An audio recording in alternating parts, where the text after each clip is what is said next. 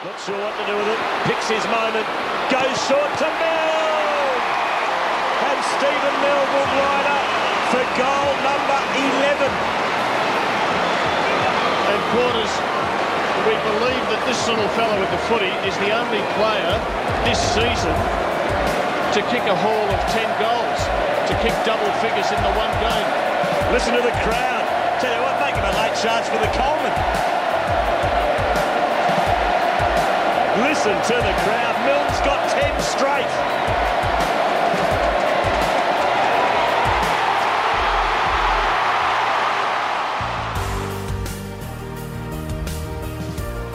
And it is our great pleasure to catch up with one of the greatest small forwards of all time and an all-time great of the St Kilda Football Club. Over 250 games, over 560 career goals. I speak of Stephen Milne. And Milne, thanks for giving us your time today. G'day, boys. How we going?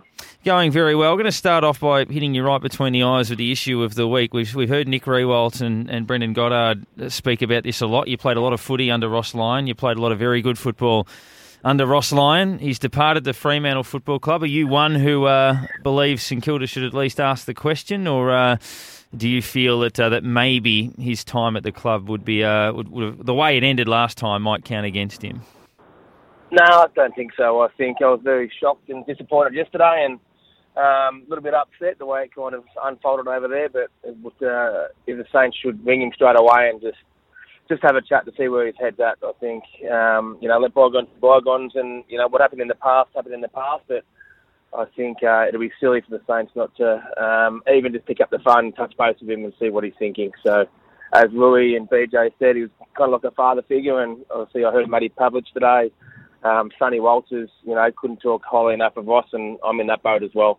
Kind of treat him like a second father and a father figure, and we've got a big catch-up in a month, prelim weekend, which we do about 5 years now, and, Ross is coming to that. So hopefully everything's cooled down by then.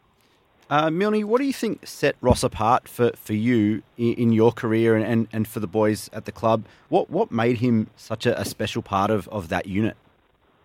Well, I think he was he was one of the boys. As Louis said, we didn't like the softies, and if you went above and beyond and actually tried your hardest week in, week out and left no stone unturned, he liked you, but if you didn't, it was very tough to get in. And he was like one of the boys. You could have a beer with him, but he just wasn't all the coach. He was kind of like a mate as well, and it wasn't all just footy. You could kind of talk to him about life in general and stuff like that. So that's what kind of set him apart, and his relationships that he built with the players on and off the field, and obviously we're still pretty close, kind of 5-6 years down the track now. So hopefully we're still doing these kind of prelim or the drawn grand final catch-ups in 20, 25 years to come, and it's like we're still at the club when we catch up. It's it's a long lunch and a long day, but it's like we're still at Moorabbin in the four walls, cracking jokes and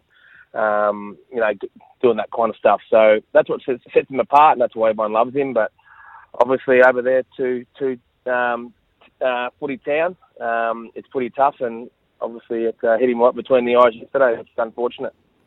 Now, it seems like Rossi was a bit of a hard taskmaster from the outside.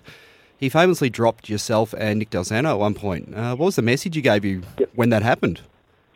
Yeah, that was a long time ago, the famous dropping. Yeah, obviously that week, Del and I think I kicked a couple of that game, but I didn't have any tackles or kind of no contested ball, so I was just kind of looking to get on the scoreboard and not do the hard work. And he obviously sat myself and Dale down and said, "This can't keep going. We're losing, and we've got to set an example and set a standard at the club that this can't, we can't do this going forward." So he kind of set the standard, and after that, I probably played my best footy, and Dale did as well after we got dropped. That was round 13, 2008. So St Kilda entered that game 5-7. If we look back historically, that may have been a turning point. We won 8 of our last 10 that year, made a prelim, and then obviously 2009 was outstanding, and 2010. Did you sort of look back at that as a lot of clubs reference a line in the sand? I mean, you and Del Santo go out of the side for 1 week, come back and play great footy, and the side really launched from there.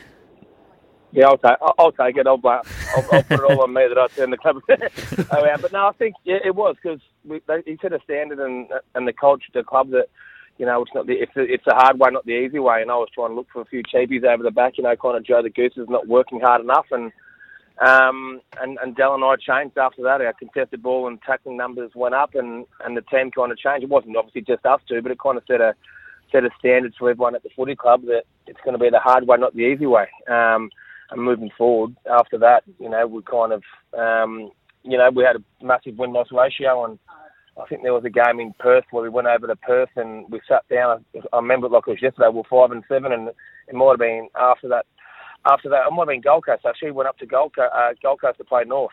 And we beat North. We were 6 goals down at half time, and we come and beat North as well. So it was kind of a turning point for that year, but then obviously for 9, 10, and 11 moving forward, and then after that, kind of everything went downhill from there, unfortunately. Just one from me before I hand it back to the guys as well.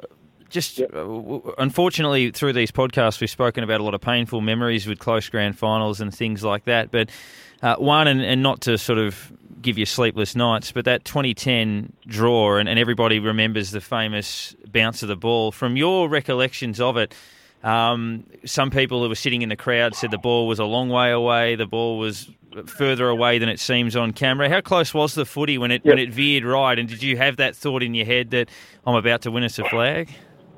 Yeah, I did, Lenny. Kind of kicked it in, and I kind of, had Ben Johnson covered, and kind of landed about, kind of 3 metres kind of in front of me. So it's kind of, if I dive for it and miss it, and then it goes over my head, and we don't look like an idiot, or kind of let it bounce. But if I could have marked it, I would have marked it and kicked it into the Collingwood cheer spot pretty hard. But it is what it is, and obviously the week after, that was super tough. Mate, just might get you to rewind a little bit back to the start of your career. Obviously, famously out of the Essendon reserves. How did that move come about? Is it Johnny Beveridge special, or kind of how did you make that move from the red and black to the red, black and white? Yeah, it was. I kind of got overlooked in the draft, 97 and 98 with the Dandenong Stingrays, and I was doing a pre-season at Frankston, so I was living in Hampton Park, and Adam Romanascus, who got drafted to Essendon, kind of rang up, and Adrian Dodoro, they were shorter numbers, so I just played a couple of practice matches and then ended up getting on the supplementary list, $300 a game, and ended up winning the flag against the Saints. And then that year, Johnny Beveridge just plucked me out.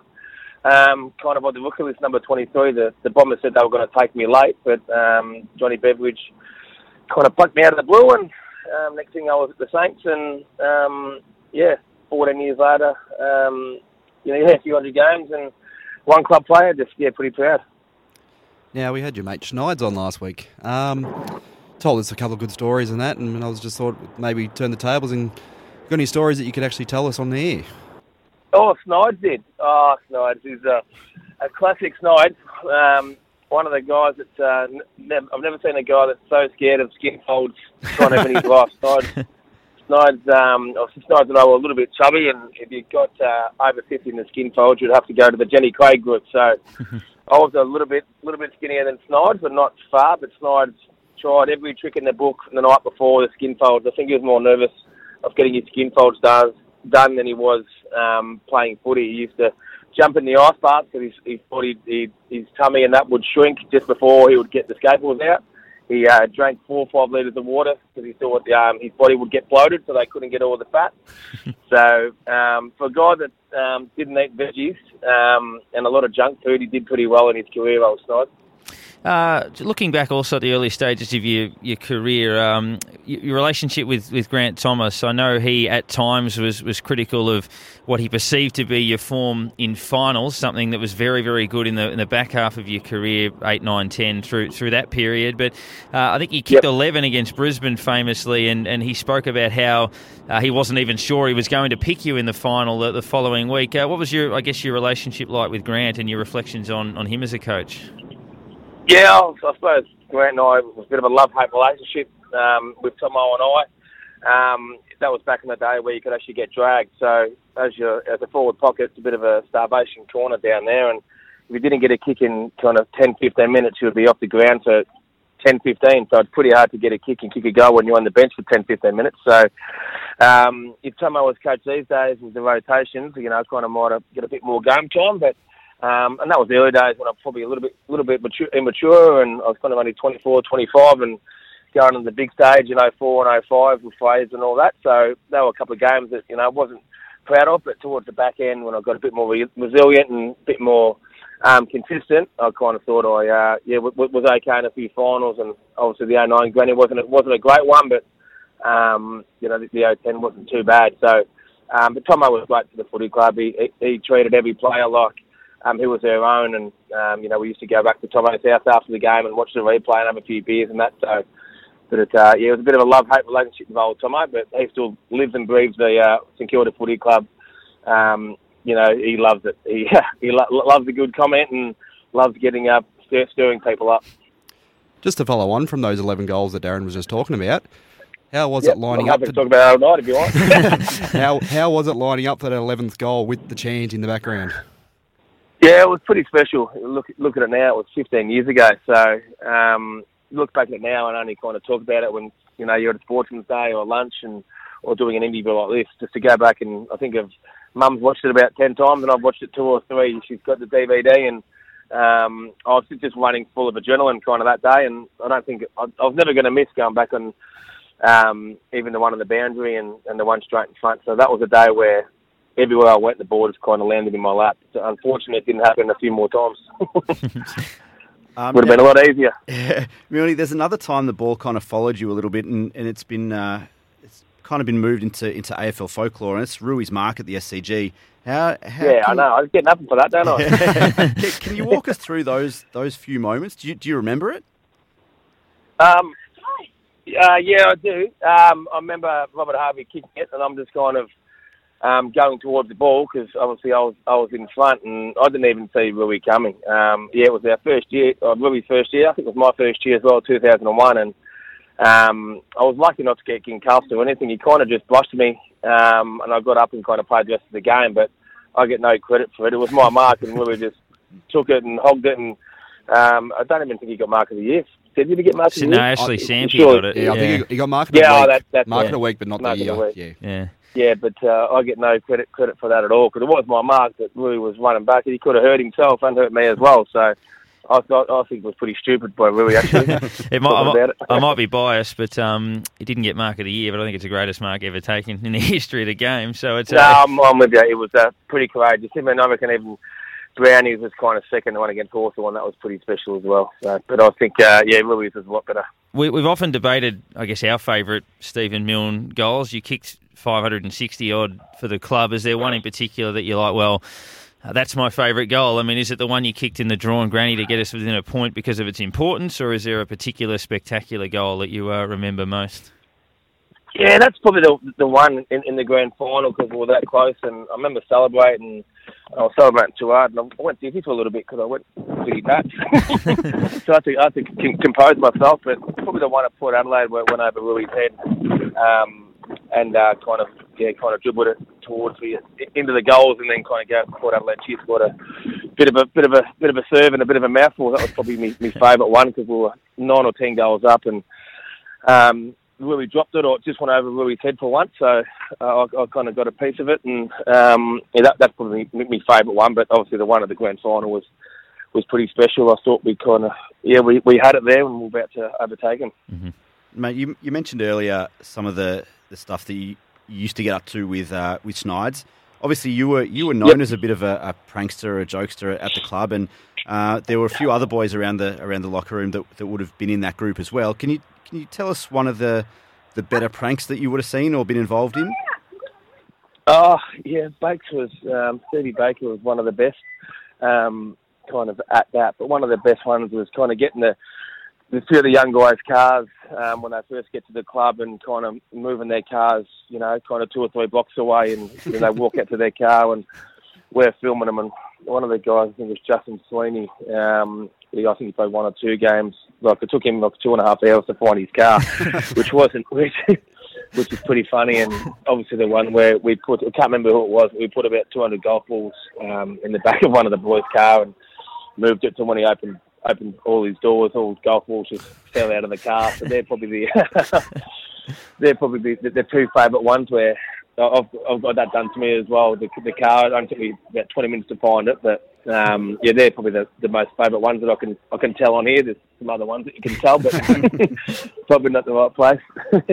As we let you go, Milne, with the EJ Whitten Legends game coming up, obviously you're running around again. I imagine you'd be the type of player that would have a bit of fun. I'm sure there's plenty of guys out there that, you know, they see it as another opportunity to get 35 touches and you know, take the more serious route. But I guess it's a very good cause and a good chance for you guys to all go out on show. And how do you feel about the AFLX concept? Yeah, bit different, but I've been training. I think I'm going to go pretty hard at it and do the old Richie Vandenberg style, I think. So I think I'm going to go off the letter now. I'll be the complete opposite. I'll just be standing in the goal square doing nothing. But having a look at the list, standing in the goal square, I think I'll be getting kicked out of there because there's Fev, there's Brad Johnson, Ben Dixon, there's Jared Waite, so there's Travis Cloak. So between the 6 and 7 of us, I'm not sure who's going to move far from the goal square. So you reckon you might be able to give Ben Dixon a few goal-kicking tips?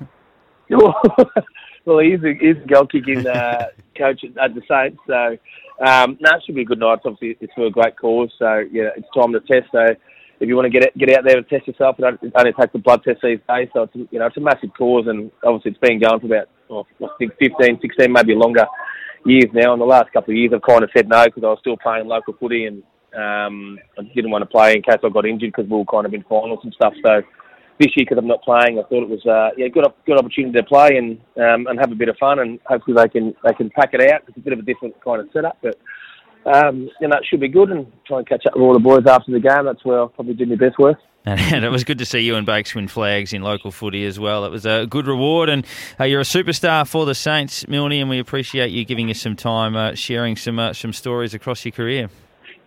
No, thanks, boys. Thanks for having me. Appreciate it.